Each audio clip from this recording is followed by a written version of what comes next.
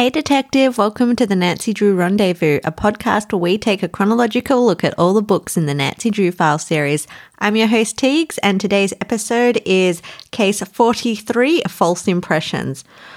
I swear, every time I start a new episode, I'm always shocked that we're this far through the series. It's almost like, I don't know, math isn't my strong suit, but we've got less than 100 books to go. We've got less than 80 books to go. It's just, wild to me.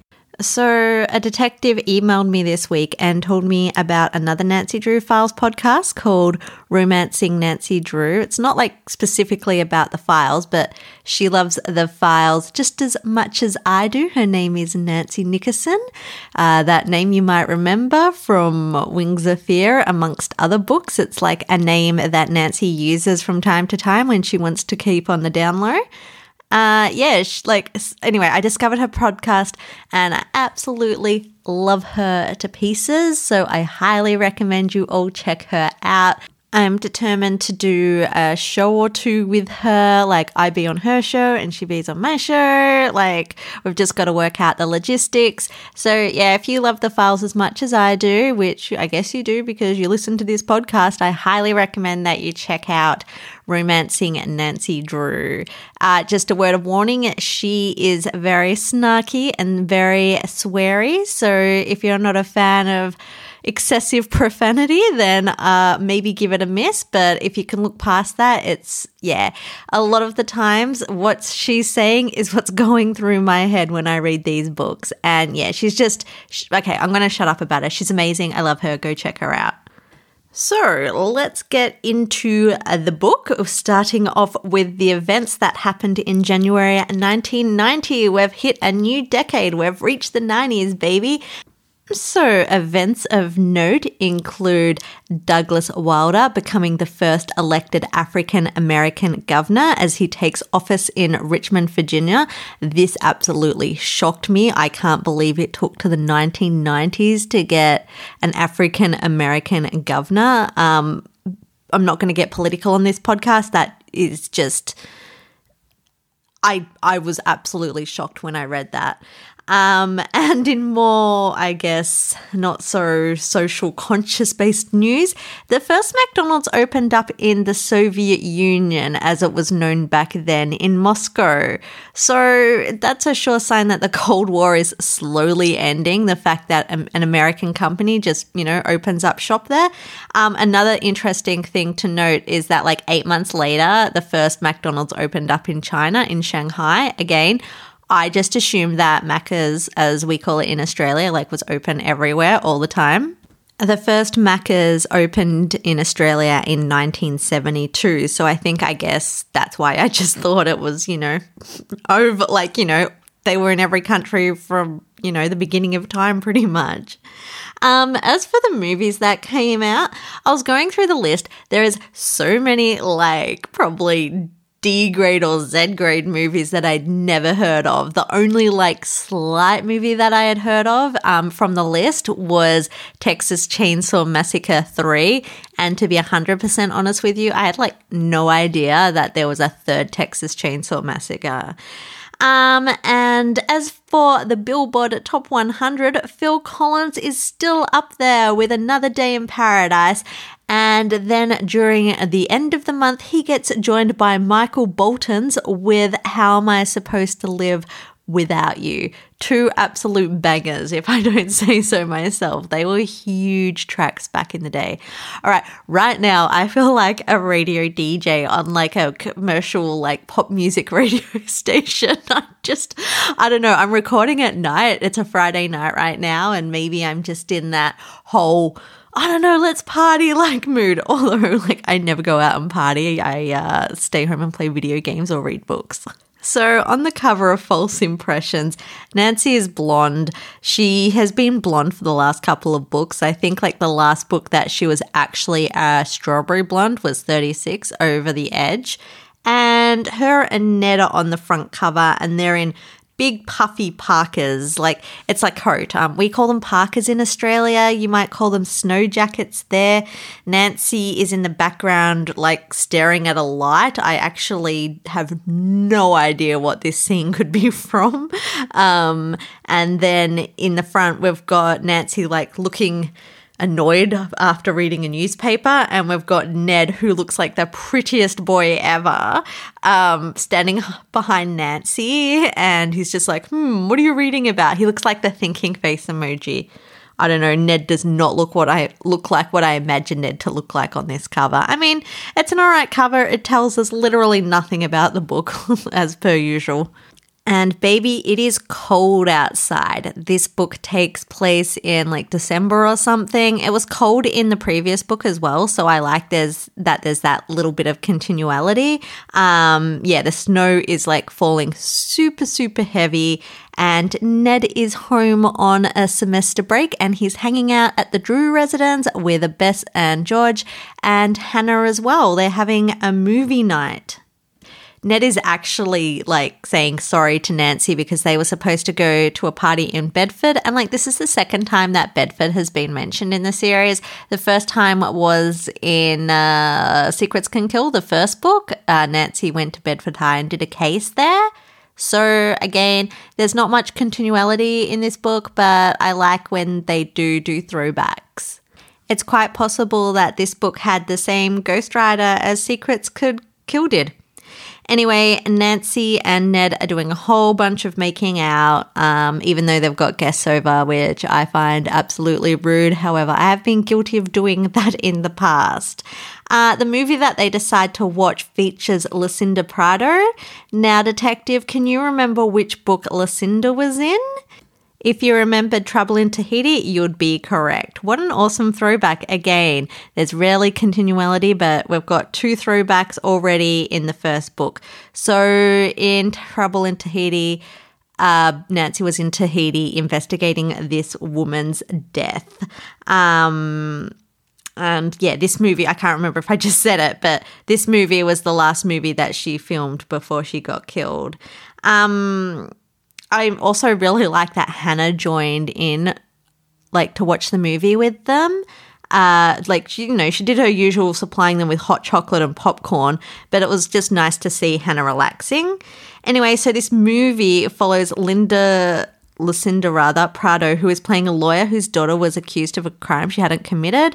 And then with the help of a young police officer who fell in love with her daughter, Lucinda Prado, was able to prove her child's innocent and track down the real culprit. That movie sounds boring to me and I wouldn't watch it.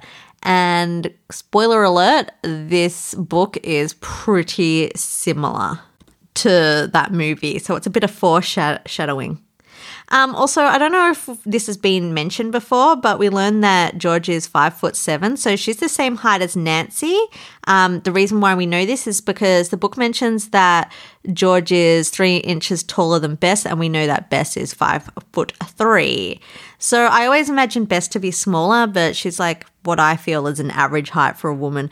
So having said that, I'm like just over 5 foot, so anything taller than me is average. Another cute thing that we learn in this book is that Bess sits on her legs, and so afterwards she had to shake them out because they fell asleep. And I do that as well. Right now I'm sitting at a desk, but I'm sitting on my feet curled up in a little ball with an electric blanket wrapped around me because it's the middle of winter and it's freezing. So yeah, I just like learning that little tidbit about Bess. The movie ends and it's time for Ned, Bess and George to head home, and the book keeps on mentioning how heavy the snow is.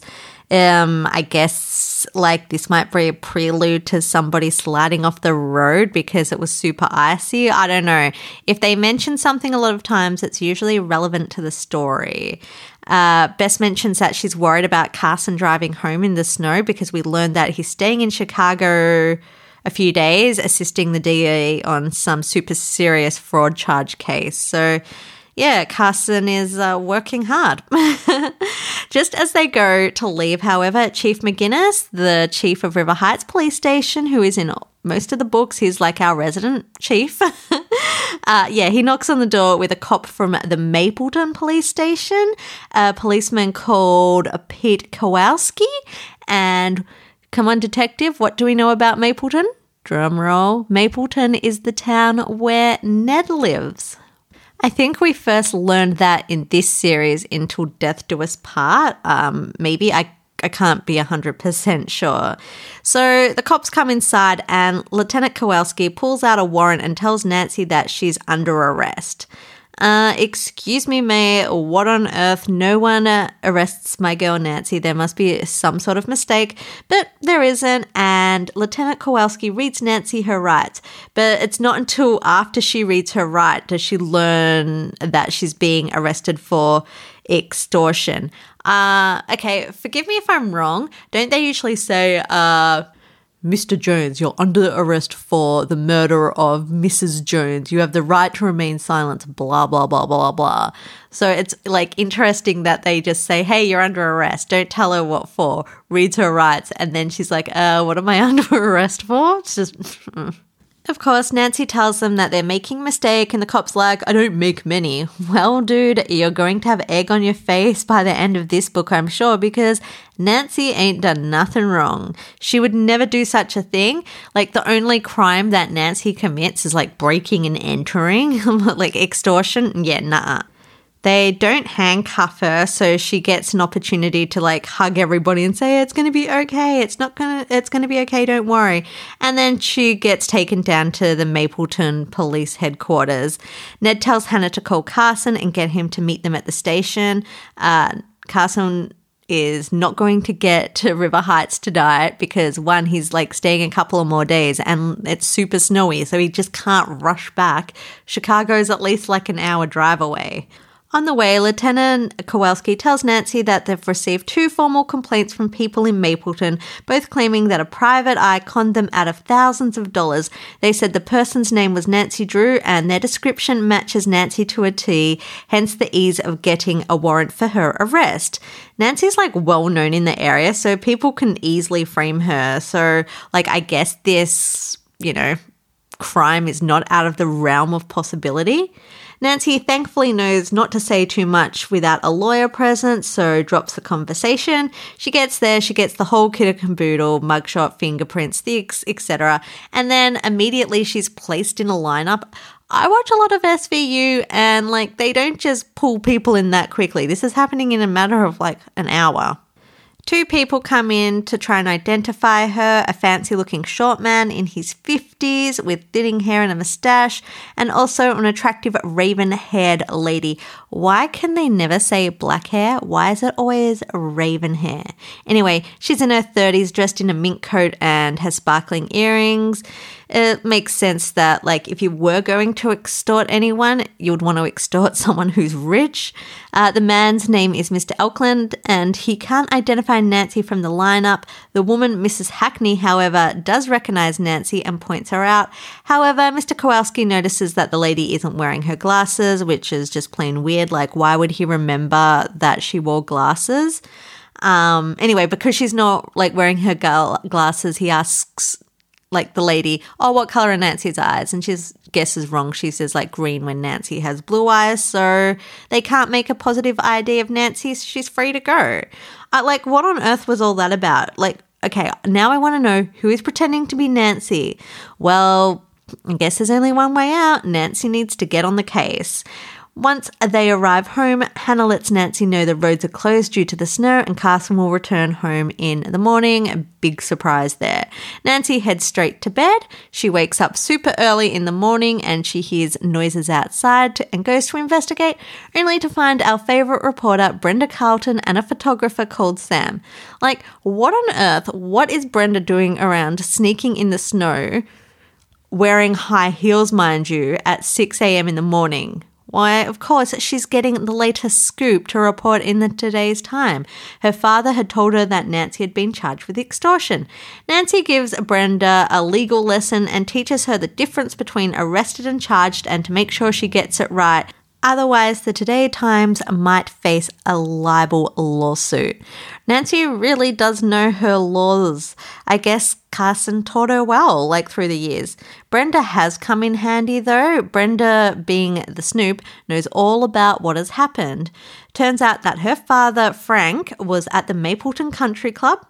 I wonder why he was at the Mapleton Country Club and not the River Heights Country Club, since we know the Carltons live in River Heights, in the ridge area on top of the cliff. Or maybe I'm just mistaken. Anyway, Mrs. Hackney had told Mr. Carlton that someone had put firecrackers under the hood of her car, and after they exploded, she found a note that read, "Dear Mrs. Hackney, enjoy the boom. It could just have easily been a grenade. We'll start the bidding at 10,000. Have the money available in small bills. I'll be in touch. Don't even think about going to the police, or next time this will be a real dynamite." Okay, this person means serious business, and I guess Miss Hackney was a target because she's rich. However, the person that left the note never got back in touch with her, which is weird. It's okay, why say, give me money, and then don't organize a way to get the money? A week or so later, Mrs. Hackney is at the country club and overhears a redhead lady talking on the phone saying, "I'll nail this extortionist soon. Just leave it to me, Nancy Drew." Okay. Who on earth talks like that? That feels like such an obvious trap. At work, though, Mr. Hackney knows Nancy. Well, of course, most people in the area do, and asked Nancy, or who she believed was Nancy, for her help.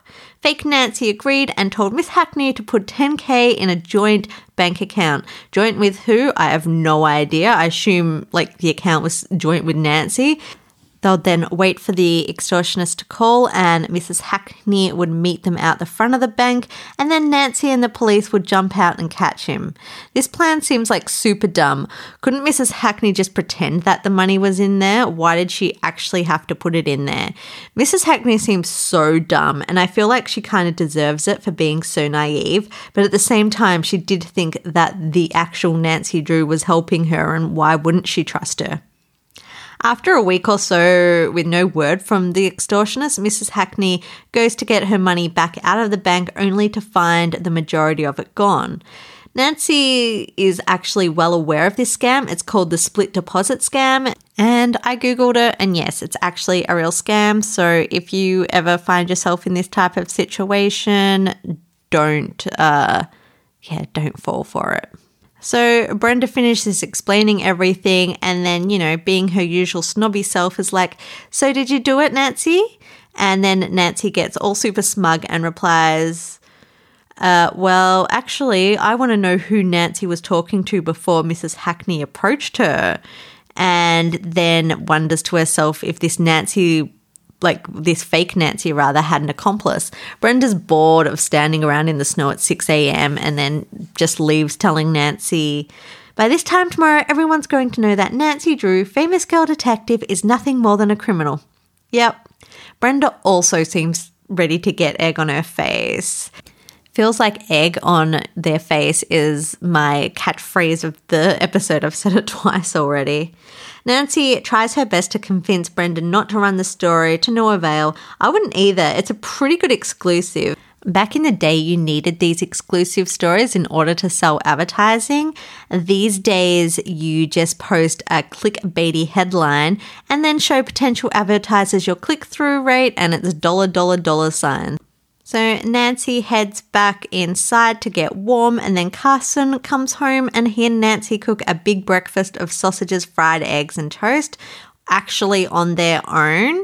So yeah, remember it's just after 6 o'clock and these two are cooking for themselves. They didn't want to wake Hannah, which I found was a lovely thing to do. Hannah does need her sleep in. She works super hard when she's not out visiting her friends, which she seems to do a lot as well.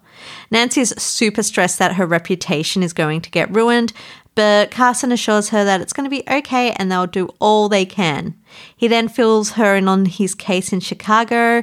The DA had asked Carson's help to build a case against some con brothers who scammed a bunch of businesses out of thousands of dollars. They managed to convict 2 of the 3 brothers, who both received 5 years jail time, and the third brother got off scot-free due to the lack of evidence. Although he's gotten off, he's like super, super mad. He wants like all 3 of them to be free, and he's threatened Carlton by saying, "I've hurt people for my brothers and I'll do it again," and said that he'll go after the people that Carson love. Okay, so this is an interesting twist. Maybe these brothers are involved in the extortion that Nancy is being accused of. It'll definitely be an interesting way of getting back at Carson.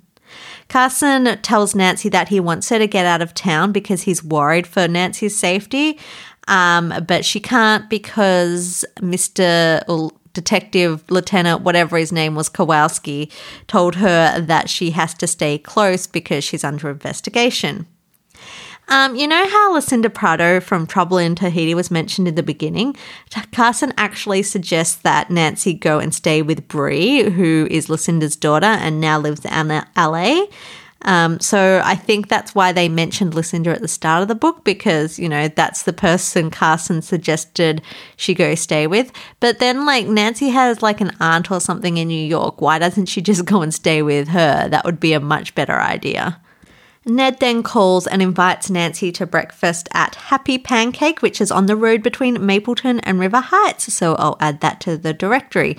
Nancy also invites Bess and George too because she needs help to start working on the case. I don't think Nancy actually has a second breakfast, though. I think she just goes there and has a cup of tea. Ned has pancakes and George and Bess have donuts and tea, which is weird that they're drinking tea. I guess it's not weird. They've had it a few times, but I don't know. When they have hot drinks, it's either coffee or hot chocolate. Tea just seems a bit weird, and I feel like Americans don't really drink tea. It's more of a British and Australian thing. I don't know. If I'm wrong, tell me otherwise. Nancy fills them all in on what she's learned from Brenda, and because Ned's from Mapleton, he knows Mr. Eklund and tells them that he owns a jewelry store downtown and they're going to head off and pay him a visit. It's one of those fancy by appointment only jewelry shops, and I would never go into one of those shops. It just seems so pretentious. Mr. Eklund is with a client, but when he sees Nancy, he begins to freak out and believes that Bess is a thief, and he screams at Nancy asking why she's not in jail, and then his client pulls out a gun and points it at Nancy. Turns out that the man with Mr. Eklund wasn't actually a client, but he's an armed jewelry delivery person. Thankfully, Nancy manages to talk her way out of being shot because, if she was guilty, why would she come and face him face to face? Anyway, so Mr. Eklund in his confusion told Nancy that while the person looked like Nancy, they actually appeared older and more astute. He didn't make a positive identification at the police station as he couldn't be 100% sure, despite Mrs. Hackney insisting it was the Nancy Drew. So he saw her in the dark when he was working in the record room at the Mapleton Country Club. And then he realizes that he said too much and that he shouldn't be talking to them as there's an ongoing police investigation, which means that Mrs. Hackney won't talk to them either. So what do? They decide to dress up as bankers and pretend to be from the bank where Mrs. Hackney deposited her money.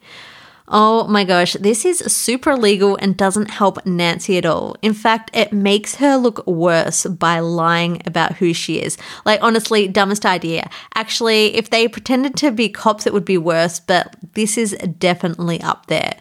So Nancy herself isn't going to pretend to be a banker. She's going to get George and Ned to do the work. So they go shopping and get fancy business clothes to dress up as bankers. They drive to Mrs. Hackney's house, and while driving, Nancy coaches them on what to say. Suddenly, a station wagon comes speeding towards them. Nancy tries to brake, but the road is icy and she spins into the opposite lane. What did I tell you? I knew that the snow would play some sort of part in the book and a road is going to be icy, causing Nancy to crash or whatever. When she spins into the opposite lane, the car doesn't stop and keeps heading towards Nancy. Thankfully, she pulls out her amazing NASCAR driving skills and avoids the station wagon, and it drives off. Nancy catches a look at the driver. It's a man in his early 20s with a sharp nose, high cheekbones, and curly brown hair. I know, sounds hot to me. I feel like this is just a coincidence. I don't think this person was actually out to get Nancy Drew. They were just in a rush. But I don't know who the person could be. Maybe Joseph Crane? I can't remember their names. Regardless, if it was intentional, I think it might be the guy who Carson put in jail's brothers who said that he was going to get Nancy. I don't know, this whole brother thing is an interesting subplot. I wonder if they're actually involved in this extortion thing. If so, the timing feels off. Like, wouldn't the extortion be happening while the brothers were in jail awaiting trial? Unless they were out on bond or bail or whatever. Ned and George then head to Mrs. Hackney's house to question her, but her maids tell them that she's not home. She's out with her new boyfriend, Barry Atkin, who she met at the country club. He's dark-haired, younger and good-looking. Maybe this Barry is the brother using a fake name? Right now, I've got really no idea who's behind all this whole scam. Like, this book is weird. Actually, now that I think about it, it would be funny if it was Teresa Montenegro from Deadly Doubles and Pure Poison. Teresa is the only person in these books that we've come across that looks a lot like Nancy. Nancy's next plan of attack is to check out the guest register at the Mapleton Country Club. She wants to see when this Nancy Drew person signed on and what name they used. Thankfully, Ned's family have a membership there and can get everybody in. I'm curious how Nancy is going to manage to steal this guest register. I guess she only needs to take a quick glance at it. It won't be too hard to distract the receptionist or whatever. They stop at a gas station on the way there because Ned needs gas, and then Nancy sees a copy of the Today Times with the headline, "Nancy, did you do it? Detective questioned in extortion case," by Brenda Carlton, Mapleton. Teen detective Nancy Drew was arrested last night in connection with 2 confidence games involving extortion threats. Both cases are currently being investigated by the Mapleton police. It was dark and snowy night when Nancy Drew, 18, of River Heights, was picked up by Lieutenant Peter Kowalski and brought to the Mapleton police station. All right, look, I'm no journalist, but I don't think the whole dark and stormy night part is really necessary in a news article. That just seems weird to me. Regardless, it seems like everyone in town has seen the paper because Nancy is not allowed into the country club while she's under investigation. But Nancy needs to see this register really badly, so what's she going to do if she can't get into the club? Makes plans to break into it after it closes. Yes, break into the country club. Breaking and entering is a Class 3 felony in Illinois. This is absolutely ridiculous. Surely she could have got Ned or George or even Bess to go in and take a look at the register. I'm just so mad that they come up with this plan. It's just stupid. Nancy's under investigation by the cops and then she commits a Class 3 or plans to commit a Class 3 felony.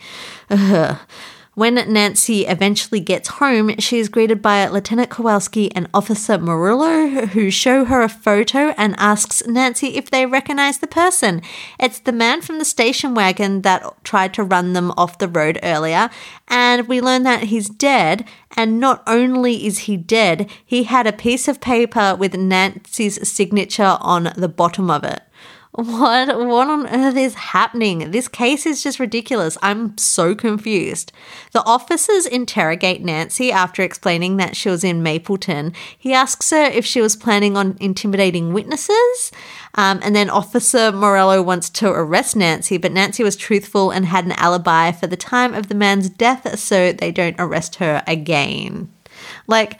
Yeah, that's exactly what Nancy was doing in Mapleton. She wanted to talk to witnesses herself, and yeah, maybe they could have arrested her instead of just giving her a small warning.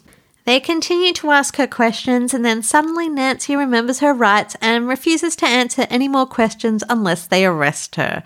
Nancy, just pulls out the law whenever it suits her. They leave and Nancy is starting to panic. She's got all this evidence against her, and she's really worried that she might end up in jail for extortion and now murder. But then she remembers that she's innocent and her father is the Carson Drew, so she relaxes and is like, oh yeah, I'll be fine. Nancy's super lucky to have a lawyer as a father.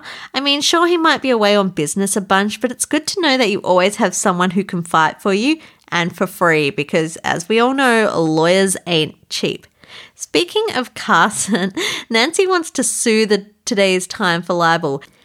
However, everything that Brenda said is true, and you can't sue because some readers might get a false impression from the article if their knowledge of the law isn't up to scratch. And it was interesting that they use the term false impression because that is what the book is called. Anyway, Nancy's like really upset that she's like, oh, the general public don't know the difference between charged and arrested. My reputation's going to be ruined. My life is over, blah, blah, blah. Like, I don't blame her. Yes, it's scary that everything that you've worked so hard for has been, possibly flushed down the toilet.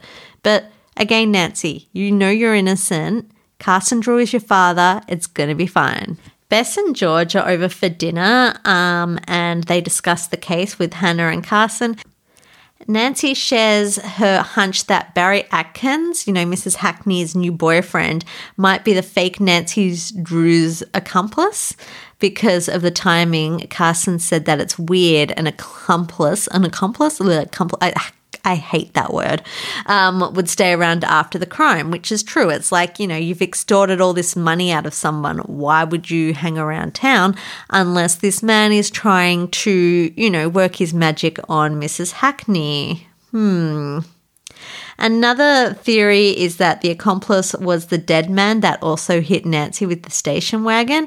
The fake Nancy Drew could have killed him, making Nancy look like she killed him, and that would make Nancy even more of a suspect. And while the police were busy investigating Nancy Drew, the extortionist and now murderer would have made an escape.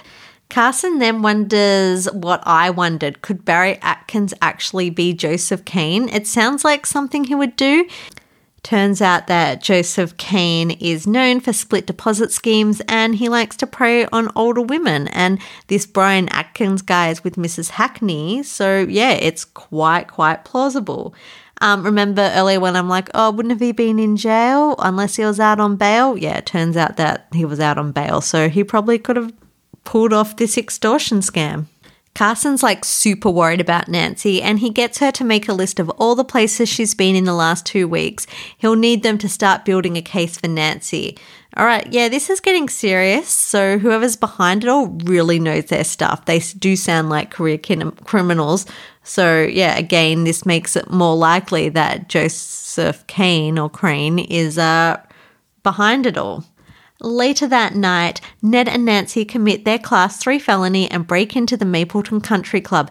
Nancy even does some trick with aluminium foil to trip the alarm. I can't get over it. This is so ridiculous. I'm sure Ned could easily go and take a look at the register. Once inside, Ned leads her to the record room. He knows where it is because his dad was on the membership committee last year. Oh my God, this makes it even easier for Ned just to check. I can't believe Ned isn't going to check. Instead, they're breaking in and, this is the dumbest idea they have ever had. Regardless, Nancy is in there now and she goes through the member files. She comes across Brian Atkins. He was sponsored into the club by Mrs. Hackney and has given a guest membership to a woman called Andrea. There is also a photo and he certainly looks too old to be Joseph Crane. Okay, well, that's annoying because, yeah, I could have sworn that Barry Atkins was Joseph Crane. So there goes that theory. Boo. Then Nancy goes through the guest register and finds no Nancy Drew. The imposter is using a different name. The book mentions Andrea's name again and that she's appeared on the register. So I'm 100% sure that this random Andrea lady is going to be the fake Nancy Drew. I think that Brian is the extortionist and Andrea is his accomplice. I don't know exactly why or how. That's just what I'm feeling in my bones. So what happens when Nancy is snooping in an office? She always almost gets busted. However, this time she's grabbed and strangled and warned, "You've interfered for the last time, Nancy Drew." Nancy doesn't get a chance to see the attacker and she elbows him to get out of his grip, and then she goes all kung fu on him and beats him up like a full-on fight scene from an action movie. The alarms start going off, so Ned and Nancy make a run for it. Thankfully, the snow is heavy and it covers their tracks so the cops wouldn't find them. What luck. After all that excitement, they need to have a make-out session, and then Ned tells her that he wishes that she didn't take these risks and he doesn't know what he'll do if anything happened to her. Well, Ned, so many things happen to Nancy all the time, and it's nothing permanent, so don't worry, you'll be fine. If something happened to Nancy, there'll be no more books. Ned also tells Nancy that he saw someone else in the country club, and it was a woman who was small and looked about 100 pounds. I love how they talk about the snow so much in this book, by the way.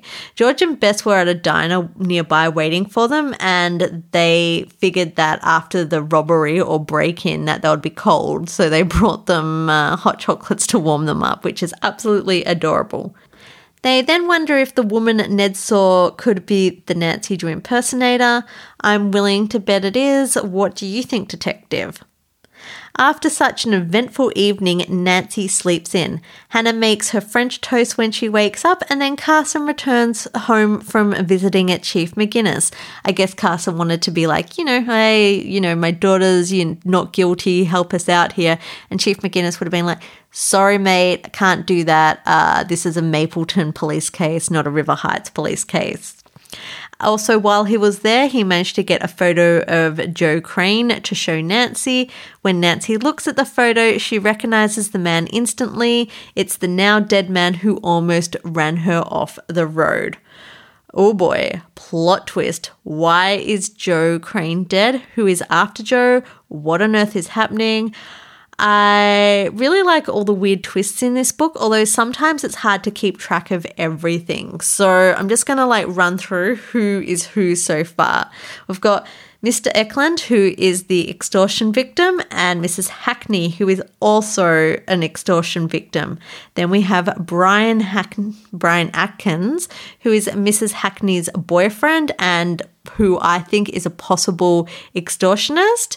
We've got Joe Crane, the brother of the two men Carson put in jail. He's also the man who almost hit Nancy. He is now dead, and he was found with Nancy Drew's signature on a piece of paper, which looked as though it had been ripped off something, so maybe a registry.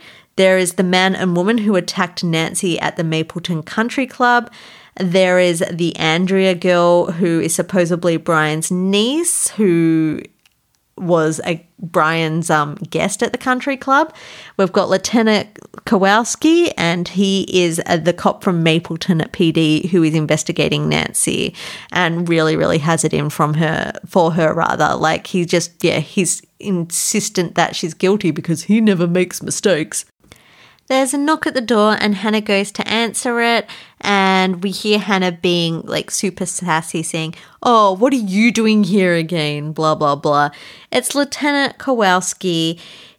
He's there to tell Carson that Joseph Crane has been murdered and wanted to know Carson's alibi because as the DA or lawyer that helped put his brothers behind bars, Carson isn't suspect.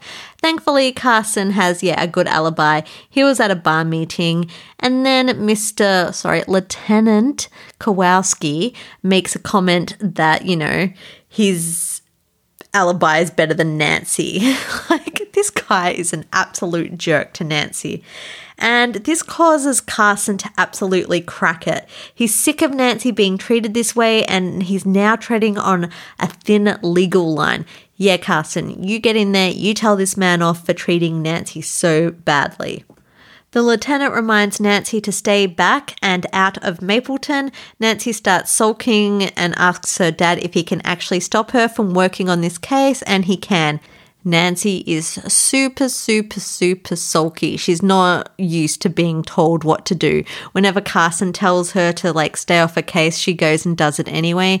But if a cop asks you to stay off the case, which they have done in other books, you generally have to do it. But in this particular instance, when you are the main suspect, you definitely have to stay off the case. Now Nancy can't work on the case. She needs to work something else. So do you know what she does? She has the bright idea to dress up and impersonate Brenda. She figures no one will blink an eye at a reporter asking questions, which this is dumb. You're annoyed that someone has impersonated you, so now you're going to impersonate somebody else. What kind of logic is this? It makes no sense. Nancy, you are literally in trouble because someone impersonated you. Do you want to get somebody else in trouble by impersonating them? Because we know, Nancy, you're not the most law-abiding citizen, and who knows, you might break the law impersonating Brenda, and then you're just as bad as the person that impersonated you. I am so mad. This book is annoying me. However, I am impressed that Nancy, along with Bess and George, actually managed to pull off the transformation, which includes Nancy dyeing her hair dark. You know what I think? I think that they should have put dark-haired Nancy on the cover. However, if you had not Nancy or somebody that doesn't look like Nancy on the cover, maybe it wouldn't help solve books. There is actually a Sweet Valley book where one of the twins dyes their hair and it was shown on the cover, and I remember being oh, what on earth is this? Is this Lila or someone on the front cover?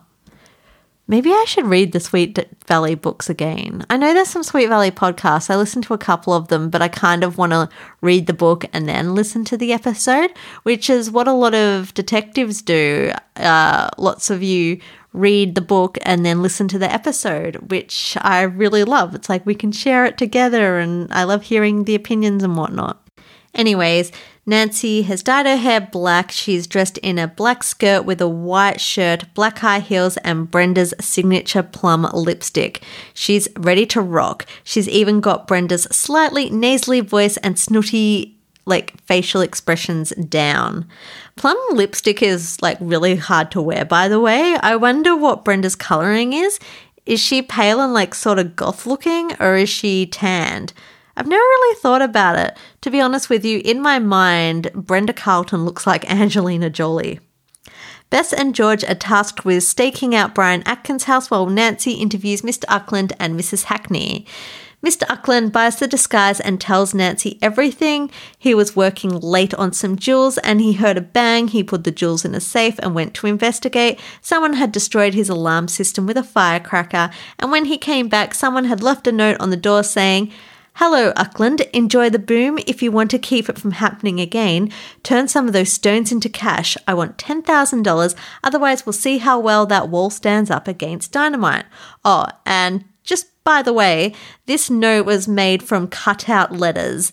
That isn't a short note at all. This note would have taken an hour to make. This person clearly has a lot of time on their hands. He only heard from the extortionist by phone after that, when he was working alone at night. The call said that he needed to have the money ready, or that the walls are going to come, tumbling down on his jewelry shop, which is, okay, he's got the money ready. When are you going to ask to get the money? Ugh. This extortionist sucks. He's the worst extortionist ever. When asked why he got Nancy involved, it was because Nancy approached him in the club record room saying that she was working on the case. He had heard of her before, so he trusted her. And then for some reason he checked the register to see who had let Nancy Drew into the club, but there was no record, which we already knew from Nancy's snooping. It turns out that the person at the front desk didn't see Nancy at the club either. So Nancy's name isn't on the register. The front desk person didn't see Nancy. So maybe this person put on a disguise and was acting as Nancy for a small little while and then when they needed to confront Mr. Ackland and Mrs. Hackney, and then took the disguise off and acted as normal. Like, that would be the only explanation, because you don't get into a country club unless you sign in. Okay, so at this point in the case, I'm thinking it's this mysterious Andrea lady. It would make sense. Like, she's been at the club, but we haven't seen her and we don't know what she looks like just yet. Mr. Ackland said that he saw Nancy one other time and it was at a dance. And he also said that Andrea was at the dance at the same time. So there goes my theory. Well, there is my theory, like, kind of proved that Andrea could have easily been Nancy Drew and just put the disguise on and off as necessary. All right, just to remind everybody that Mr. Ackland is like being so open with all this information because Nancy is dressed up as Brenda and he thinks that he's talking to Brenda. Just in case we forgot, because I certainly forgot a couple of times. Then Nancy, dressed as Brenda, shows Mr. Ackland a photo of Jim Crane, and Mr. Ackland recognises him as a man called Andrew Carson, which is a nice play on the name Carson Drew. You know, honestly, I would never have picked that up. Once again, Nancy is a little bit smarter than me. We learned that this Jim Kane, aka Andrew Carson guy, was dancing with Andrea and they seem to know each other. All right, so I'm a bit stumped. How does Jim know Andrea and why is he dead now? Next, Nancy goes to visit Ned to discuss the case, and Ned needs to kiss her 1,000,000 times to make sure that she's the real Nancy. I wonder if Ned likes Nancy as a brunette. I think Nancy would look super hot as a brunette with her blue eyes and palish skin. Anyway, I'll stop, trying to make Nancy something that she's not. Nancy tells Ned that her theory is that Crane came down from Chicago, calling himself Andrew Carson, planning some sort of revenge against her dad. But she doesn't know why he would have stayed in Mapleton. Probably because he's got something to do with the impersonations. Otherwise, why would have he had that scrap of paper? Nancy needs more information, so she goes to talk to Mrs. Hackney to find out what happened, or her side of the story. And then you're never, ever, ever going to believe what happens next. Nancy asks Ned to check out the club register. Yes, they broke into the country club for no reason. Why didn't she do this in the first place? Ned could have just simply gone and checked the register. I'm so mad about this. This is the dumbest plot hole in the whole, Nancy Drew universe. Okay, deep breath. I'm calm now. Still masquerading as Brenda, Nancy heads to the country club. The gatehouse attendant recognizes her as Brenda and gives her a scoop. He lets her know that the club was broken into last night. Brenda and Nancy should really work together. Brenda is really, really good at getting information just by being herself. Maybe there could be a spin-off series kind of akin to Killing Eve featuring Brenda Carlson and Nancy Drew. I think that's great. Mrs. Hackney is on the squash court watching Barry and a brown-haired pretty girl play squash. She tells Nancy to sit closer so that she can see her and then makes a comment about her glasses again. These glasses keep getting brought up. It's going to be important to the storyline, I feel, maybe. If Mr. Ackland only saw the fake Nancy Drew in the dark and Mrs. Hackney didn't have her glasses on, anyone could have pulled off being Nancy Drew. We learn that the brown-haired girl playing squash is the Andrea lady that we've heard so much about. Mrs. Hackney is a bit jealous of her. No idea why, though. She's supposed to be Brian's niece. Why would you be jealous of somebody's niece? We learn that the day that Mrs. Hackney saw the fake Nancy Drew, she was talking to Brian. And we learn that Nancy Drew was also helping Brian because he had been conned out of $20,000. Yeah, all right, I'm convinced. Andrea has to be the fake Nancy Drew. And I feel like Brian is pretending to be an extortionist victim to introduce the other victims to this fake Nancy Drew to push the scam further. I don't know the precise details, but this is my theory. I mean, it makes sense. They target country club folk because they're rich. However, I've still got no idea where Joseph Crane comes into it. Maybe he blackmailed them, so they killed him. Anyway, it gets more juicy. Brian told Mrs. Hackney that they should pool their money together to hire a PI, but she went to the cops instead, much to Brian's annoyance. Good on you, Mrs. Hackney. Don't be swayed by an attractive man who is dating you. They don't get to finish their conversation because Andrea and Brian come over and join them after they finish their game. Nancy feels as though Andrea looks a bit familiar, but she just can't place it. Maybe that's because she looks like you, Nancy. Again, I'm convinced Andrea is the fake Nancy Drew. What's also weird is that Andrea says that this is her first time at the club and then quickly corrects herself. She's looking even more guilty to me. This just points to Andrea. She's also an absolute cow, telling Mrs. Hackney that she should play squash because it's good for keeping your weight down. It's just keep your mind or comments about other people's weight to yourself. It's none of your business. Everyone looks beautiful no matter what size they are. Just mind your own business. I hate people when they comment on other people's weight. Brian invites Nancy, who is still dressed as Brenda by the way, inside for a soda and they chat. It turns out that Brian didn't tell the cops because he was embarrassed. Men and their egos. Also, it's not an ego thing as here in this particular case. He didn't get scammed. I'm pretty sure he's the scammer as far as I'm concerned. He gets annoyed at Brenda asking all these questions and then he leaves. Then Ned starts yelling at Brenda, aka Nancy. He's furious that Brenda's printed this article about his girlfriend and it's all lies. However, this is just an act to throw everybody off and to make Nancy's impersonation as Brenda more sincere. Ned then hands Nancy a piece of paper with notes of all the times that Mrs. Hackney, Brian Atkins, Andrea and Mr. Elkin were at the club. And for some comedic relief in the book, Nancy and Ned act like they're still fighting as they leave the club, just to, really put the icing on the cake of the charade. Next, Nancy goes to the police station and the police officer recognizes Brenda and happily hands over the list of complaints made against Nancy Drew. Is this information public record? Can I just prance into a police station and ask for a list of complaints? Nancy and Brenda seem to have a lot of luck in this department. And we learn from the cop that since Brenda ran the story, people from all over the county have been calling in.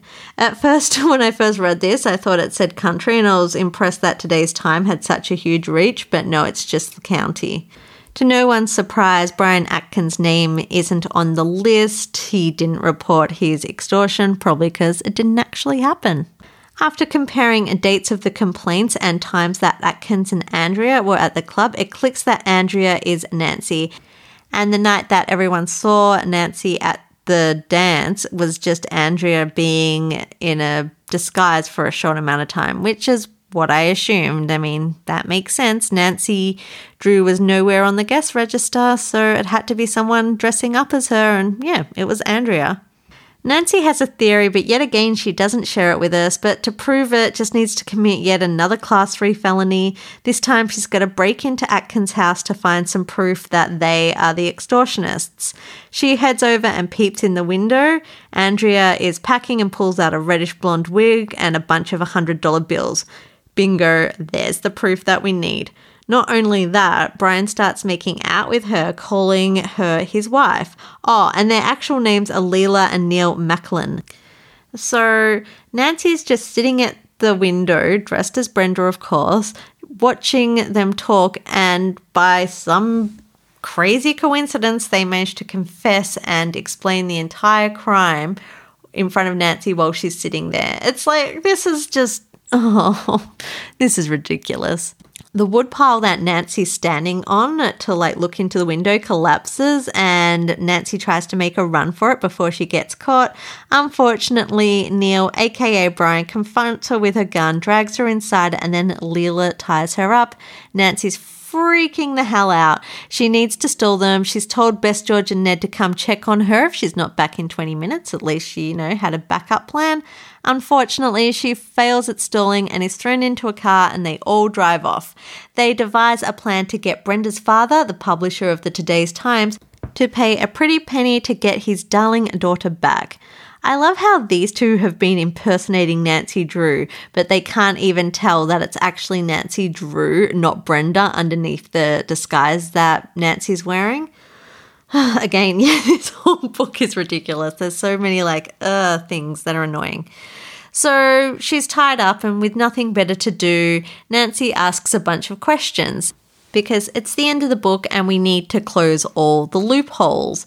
So it turns out that they learnt about Nancy Drew after seeing her featured in a magazine, and they figured that Andrea, aka Leela, aka Andrea, would easily be able to impersonate her.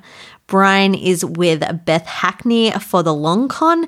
He wants to convince her to marry him, then they'll move to California, become residents, and then divorce. And he will take half her money because that's the law in California. And if she contests it, they will kill her. How can people rob other people of all their money? It's just so horrible. I'll never understand the greed that people have towards money and the terrible things that they do to receive it. So, all right, we know that these two were the impersonators and the fraudster and the extortionist, but what about Joseph Crane? Where does he fit in? Well, it turns out that he rocked up in town to get Nancy Drew as payback for Carson putting his brothers in jails. However, when he was at the country club, he learned that Nancy was there, and so of course he had to introduce himself, only to be faced with Leela, an old con friend from Chicago. He wanted in on their scams and threatened to dob them into the cops if they didn't oblige. Well, there was no way that Neil and Leela wanted to share their money, so they killed him. Yet again, framing Nancy for it. It was Leela and Neil in the club the night that Nancy and Ned broke in. Neil wanted his photo out of their files, I guess to just, clean up their tracks. So just a reminder that Nancy has been tied up this entire time with no luck getting loose. However, she's somehow managed to open a suitcase and was able to fling the wig that was in the suitcase at Leela, which caused her to scream, which in turn distracted Neil. Nancy then kicked Leela in the head, which turned her unconscious and causes her to drop the gun. Neil then rushes for it and Nancy strangles Neil with her legs. He then takes his hand off the wheel and strangles Nancy until she kicks him into unconsciousness, but his foot is still on the pedal. Okay, I think this needs to go into the top 10 most ridiculous situations Nancy finds herself in. Okay, I'm going to do a bonus episode very soon. It's the top 10 near-death experiences or situations that Nancy's got herself in the first 50 books. All right, hold me to it. If I do case 50 and the next episode isn't a top 10 stupid situations bonus episode, just email me and yell at me until I do it. So now Nancy's managed to kick both of them into unconsciousness. She needs to figure out how to get Brian, aka Neil's, foot off the pedal.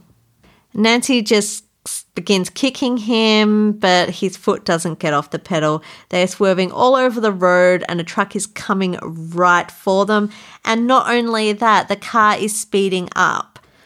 So what does Nancy do? She steers the steering wheel with her feet because, remember, she's still tied up at this point. She's only got her legs. She grabs the steering wheel with her feet and manages to turn the car and drive it into a snowfield, and then it stops because the snow stops it. So that's why they spoke about the snow, because they needed something to stop the car. It all ties in eventually. Nancy stumbles out of the car. Ned, Bess and George, along with the Mapleton police, come to her rescue. Again, just a reminder that Nancy is still dressed up as Brenda, and Lieutenant Kowalski is super impressed with Brenda's sleuth work and even shakes her hands. Little does he know that it's Nancy Drew. I would keep that on the lowdown because you could get in serious trouble for impersonating someone, except Ned calls her Nancy in front of him and she starts to worry, but we always need a happy ending. And we get precisely that. Lieutenant Kowalski grins and apologizes to Nancy. Oh, for someone so serious about the upholding of the law, he's pretty chill that Nancy has, again, ignored police orders. I guess if Nancy saves the day, they can't be mad at her.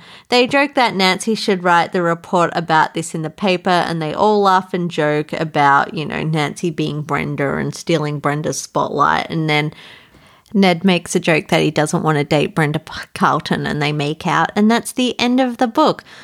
Oh boy. I don't know what I think about this book. I'm really annoyed at it just because Nancy is just an absolute idiot, breaks the law, does everything she's told not to do. I'm going to give it a 3. It was pretty exciting. There was lots of twists and turns, but I guess if a book gives you a reaction, that's good. I mean, I could have just read and been like, oh, what a snooze fest. So yeah, I guess a 3 out of 5 stars because, yeah, it gave me a reaction.